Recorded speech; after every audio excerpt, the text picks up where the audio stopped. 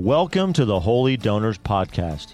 Join Andrew, Matt, Ren, and me, Thaddeus, as every week we bring you inspiring stories of radical generosity that have changed the world. So Andrew, you ready to get started? Can't wait. All right. Well, welcome back to episode 3 of our season on JFK. Matt, you doing all right there? I'm doing good. Excellent. I'm doing great. Thaddeus, you were doing all right? You ready for it?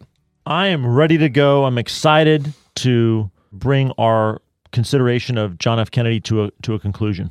Great. All right. Well, last episode we heard about Jack's time in the Navy, his heroism saving the PT crew from certain death, and then his continued maladies with back injuries and back surgery and just a whole host of other things. But now it sounds like tragedy in the Kennedy family with Joe Jr. dying may change the direction of Jack's life.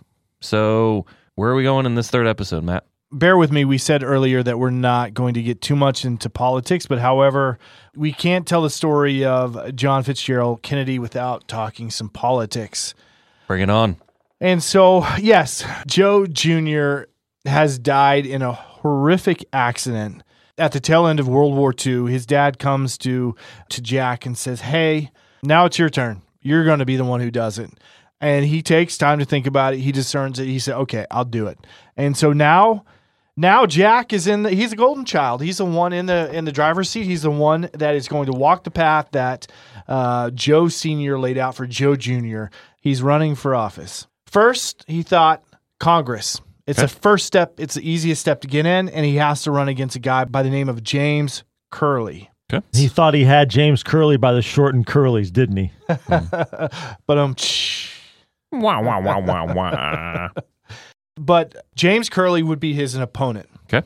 Something that would be difficult to beat because James already has a name out there. Jack is a newbie. He's unknown. But in 1946, Joe Sr. makes a deal with Curley. So Curley is dealing with diabetes, Okay. has a lot of medical bills, and is also facing a federal indictment for mail fraud. Yikes. Yeah, not so great. Joe Sr. offered to pay off all of his medical bills and legal bills and finance his campaign for re-election as mayor if he'd quit his congressional seat. All right. Sounds like Jack's starting to get the Joe Sr. treatment. That's right. Joe Sr. made an offer he couldn't refuse. That's right. However, he wouldn't endorse Jack, but it didn't matter because once he got out of the way, Jack won by a landslide. It wasn't a competition. I am more and more amazed as this season goes on, the degree to which Joseph Kennedy Sr. was a wire puller. I mean, I knew that he was instrumental in paving the way or in preparing the ground for his son to ascend to the heights that he did in politics, but I didn't know that it was on this level. I didn't realize that it was on this level of intervention. Yeah, pretty well. I mean, how can he, in some ways, how can he look at John Kennedy's movement through politics and really know if John Kennedy is ascending to these heights because of John Kennedy's, character, his abilities, his knowledge, because it's all the ground is being tilted in his advantage. I don't know. It's just it's distressing to me. Yeah. Yeah. As we go along, you kind of see a separation when it comes to politics between his dad and Jack, but we're not quite there yet. Okay, so he wins a landslide. This is a congressional seat in the House of Representatives for the state of Massachusetts. Correct. Great. Yep. Okay. So then what happens? Okay, so during this time, there's a couple things that point back to where Jack's going to get into philanthropic giving. Okay. So Joseph Sr. creates a foundation in the memory of their son, Joseph Jr., who passed away in that horrific accident. And everybody gets behind this instance. Through the foundation, they're funding other things. They go from one to the other, but Jack is giving through the foundation to Catholic Charities, different groups from this. But, I say this with the but, as Thaddeus, you pointed out last episode, was this because he wanted to give, or was this for political advantage? And it could have been both. Yeah. Mm-hmm.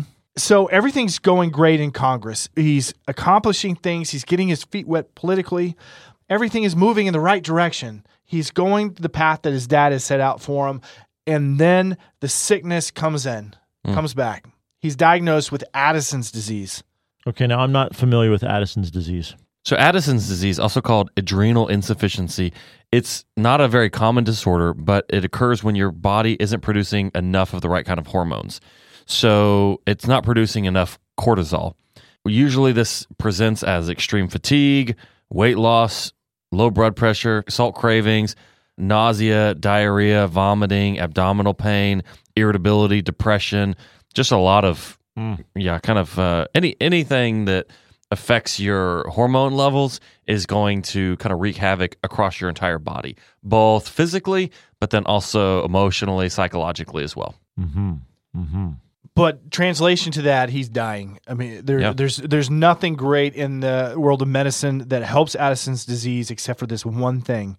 But it's very experimental. And so he is used more or less as a guinea pig for this new treatment with cortisone, and it saves his life. Which now is a very common medicine, cortisone. Yep, absolutely. But during this sickness also, it's a time where he goes out of the limelight and does make one step towards the church. There's this Boston church that he's going to that he starts giving and supporting during this time. This isn't in the limelight. This isn't for the newspapers. This is him realizing, hey, my life is not guaranteed and there is a higher being than myself. I need to give back. And he started giving to his church from that point. He's still a pretty young guy at this point. He's in his late 20s, early 30s? He would have been 31 when he won his second term in 48. Okay. I think something I am seeing here in JFK is we have him willing to undergo the experimental treatment with cortisone. He was courageous and daring and put himself in harm's way, both in trying to rescue the sailors and salvage the accident with the PT-109, and then agreeing to serve on the PT boats. And he also underwent the back surgery, which his father said he shouldn't do, right? Mm-hmm. And it was a painful back surgery, wasn't it? So I do see a man who is possessed of physical courage and who is willing to take risks even at harm to himself. So I think that's something commendable about him in his character. Yeah, I would say so. And, he's kind of entering into this world of politics, but that doesn't mean that it's not for a desire to be a civil servant, right? Mm-hmm. I mean, one of my favorite, sort of government officials is George H.W. Bush, right? He was president for a couple of years. He served in a number of different roles throughout the government, but he did it all out of a desire to be a civil servant, right? To give back. Mm-hmm. And, he lived a long life where he was able to, even after his time serving, he was able to speak about this and inspire other people to do it. Mm-hmm. And, as we'll find out, JFK didn't have that opportunity to get to that point, but maybe we would have learned more about his motivations had he had the chance to share. Mm-hmm. So, right now it could look self-serving to, sort of advance through political machine this quickly, but it could also be a true desire to serve. Mm. And to Thaddeus's point, taking physical risks himself could demonstrate that character that is leaning more towards, I'm willing to suffer, I'm willing to put myself into harm's way for the betterment of my people. And I think also we have to remember he is dealing with enormous numbers of physical ailments, and he's leading a full life. Mm-hmm. I mean, he's campaigning. So. Yeah, I'd say he's so. out there campaigning. Sure. He was a naval officer. He's not letting that get in the. So that deserves that's something. Yeah, that's a lot. I shouldn't say that's something. That's a lot.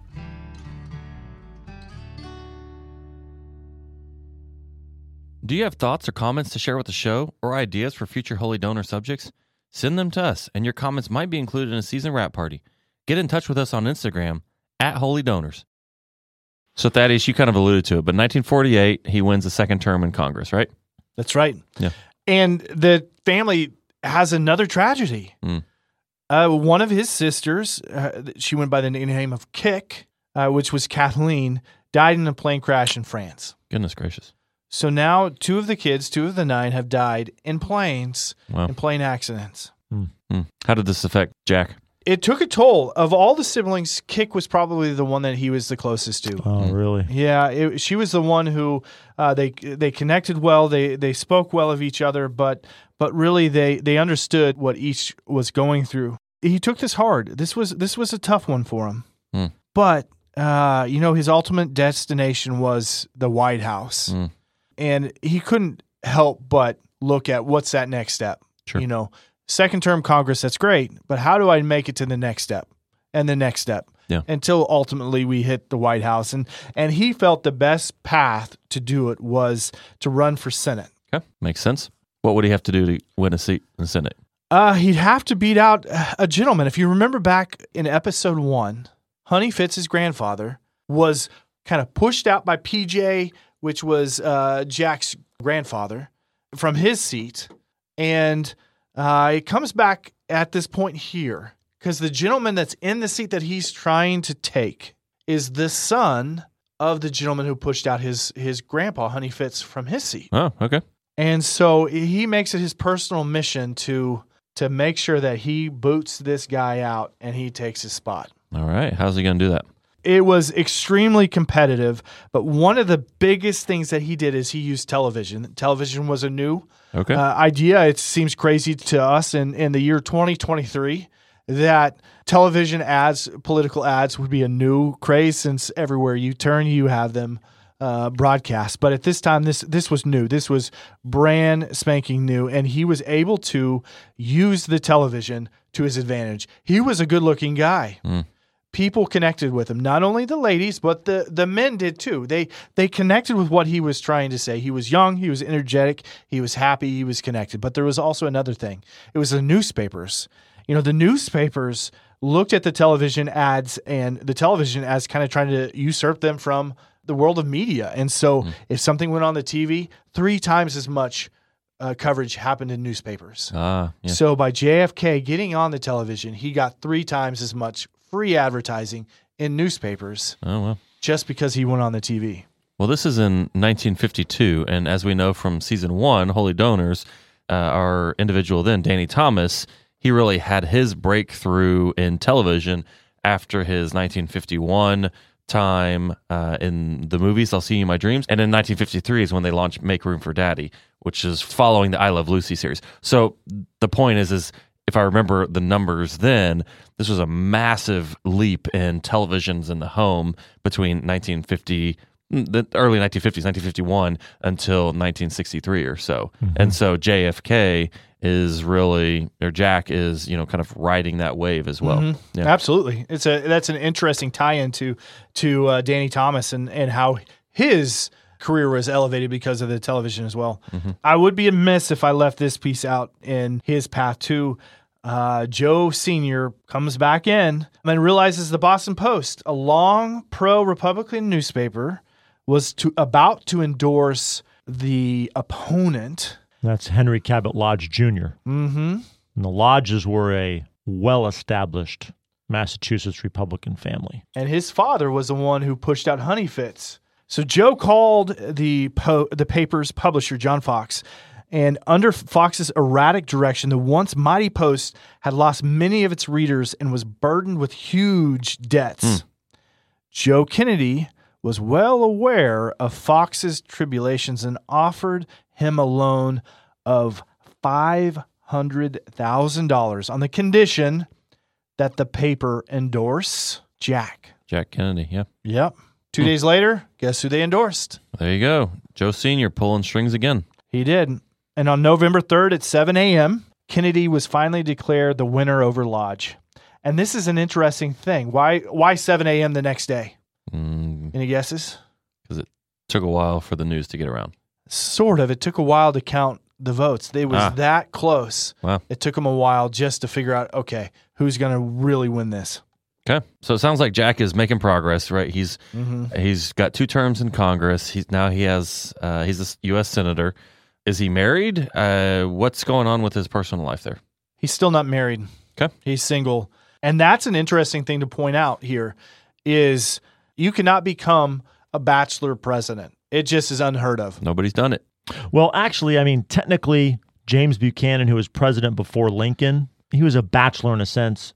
He was a widower, but he was elected president without a wife. But I think even in that case, it's right. They're trying to present somebody that has stability or that has shown stability in life, right? So Buchanan being a widower probably is different than a 34-year-old Jack Kennedy who's never been married. And also the idea that if you haven't proven that you can lead and manage your own household, your own domestic affairs, can we really trust you to handle the affairs of the entire country? Right. There's that kind of traditional sense as well, I think.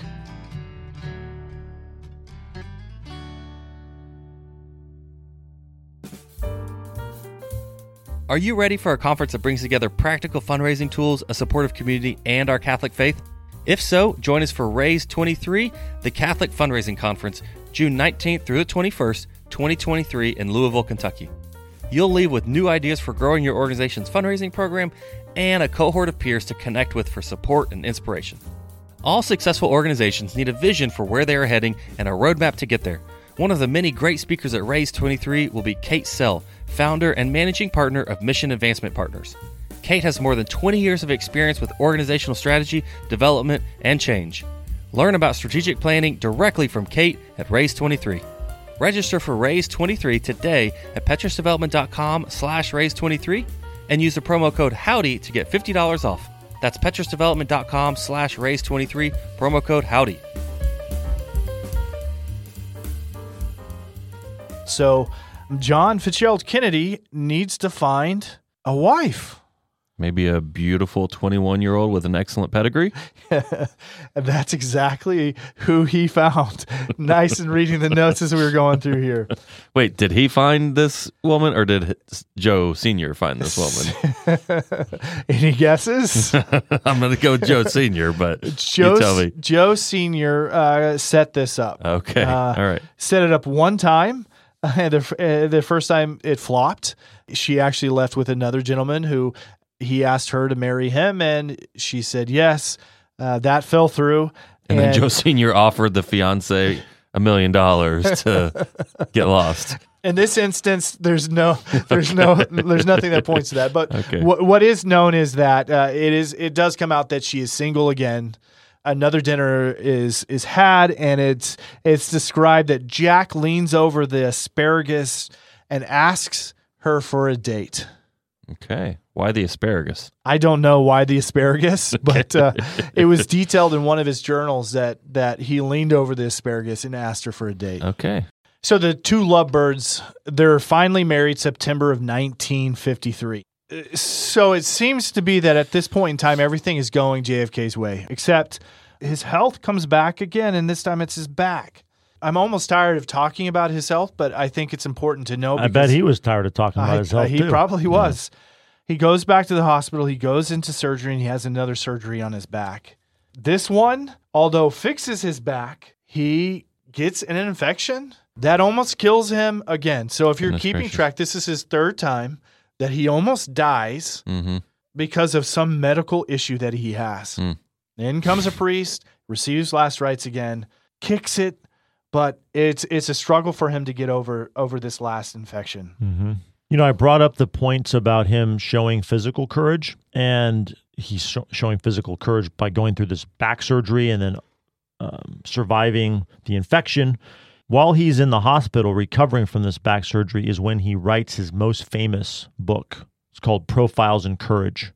He looked at 7 or 8, I believe, senators from American history, and when they went against their party or against their constituency on particular matters. And he won a Pulitzer Prize for this book, and it was a bestseller. Unfortunately, he didn't write it. Or he wrote the introductory chapter and he wrote the concluding chapter, And the idea of the book was his, but he, using his influence, he brought in some very well-regarded American historians to help consult on the writing of the chapters. And then he hired his friend and later speechwriter, Ted Sorensen, to essentially ghostwrite the entire book. And he accepted the Pulitzer Prize publicly as the author of the book. And I think that's worth talking about because, again, we're trying to evaluate his character. That doesn't speak well to integrity, honesty. Yeah. All right. Well, I think that's a good point, and it's worth considering. So, what happens after he recovers from surgery? So his eyes are still on the White House. 1956, he just narrowly misses the vice presidency, and from that point on, he sets his sights on the White House. And in 1960, through a hard-fought primary and then a hard-fought race, he wins the presidency against the vice president, Richard Nixon. Hot dog. There you go. He made it. He followed his dad's path. He made it. He made it there. And although it seems like we've kind of went through a lot of the politics to get us to this point, we're about to go even quicker. Narrowest margin of victory up to that point in time. That's right. Yeah. Absolutely. But a lot of the emphasis of the reporting of this presidential campaign was on Kennedy's faith, right? Al Smith had tried to be the first Catholic president back in 1928 with the help of John Raskob. Didn't succeed then, but this would have made Jack Kennedy the first Catholic president, and it was talked about a lot. It was. And he's famous in one of his speeches as saying, "I believe in an America where the separation of church and state is absolute, where no Catholic prelate would tell the president, should he be Catholic, how to act, and no Protestant minister would tell his parishioners for whom to vote." That's very well said.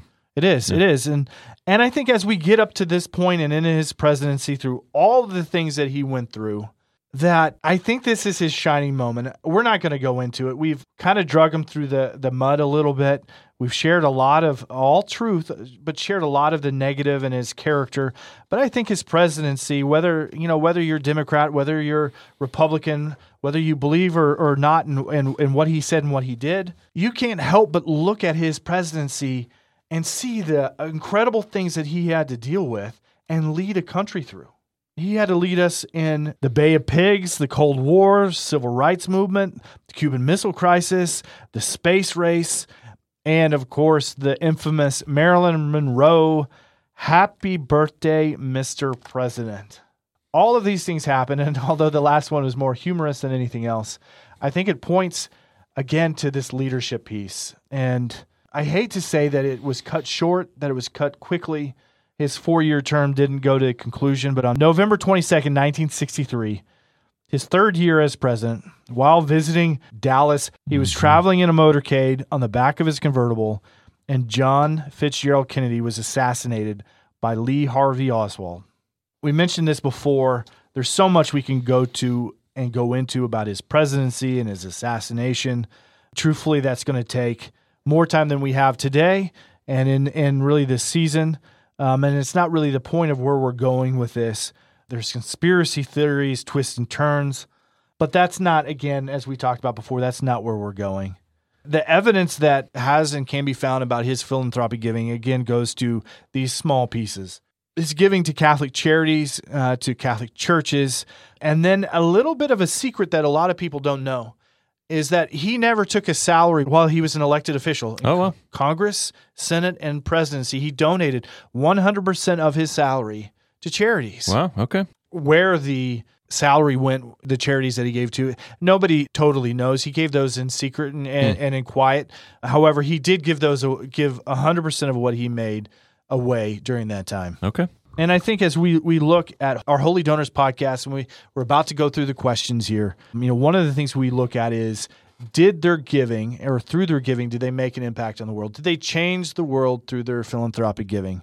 We'll argue whether that happened or not. Yeah. But I will say that it started an idea that when you're an elected official, it's not necessarily a job that you make a living at and you support your family. It is a public service. That's what he displayed. However he displayed it, whatever he put on, granted he was very wealthy at the time, but it did start this idea that it's not necessarily a job to pursue. Has this been something that other politicians have picked up on? From what we could find and put together, there have only been 3 presidents who did not take a salary. That would be JFK, Herbert Hoover, and Donald Trump. All right.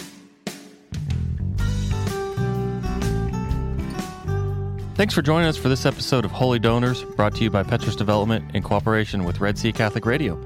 Theme music by Tommy Kibb, Third Top Productions. Graphics by 86 Creative. If you like us, leave us a review, share us with your friends, and check us out at holydonors.com and on Instagram. Holy Donors, bringing you inspiring stories of radical generosity that have changed the world.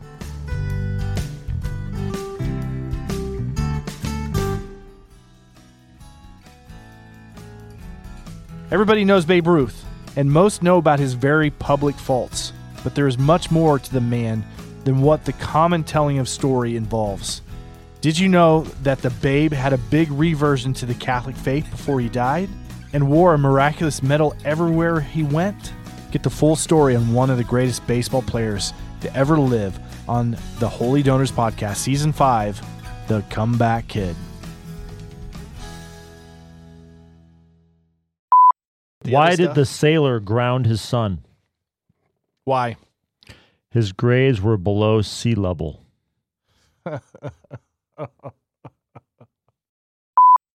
What's a sailor's least favorite color? Green. Maroon. Good one. Yeah. All right. Wow. All right. A friend of mine has an unhealthy obsession with aircraft carriers. He worships them. Just do some of that too. Fun fact. Popeye the Sailor Man isn't actually all that strong by Danish or Norwegian standards. But he's strong to the finish because he eats his spinach. He's Popeye the Sailor Man? Mm-hmm.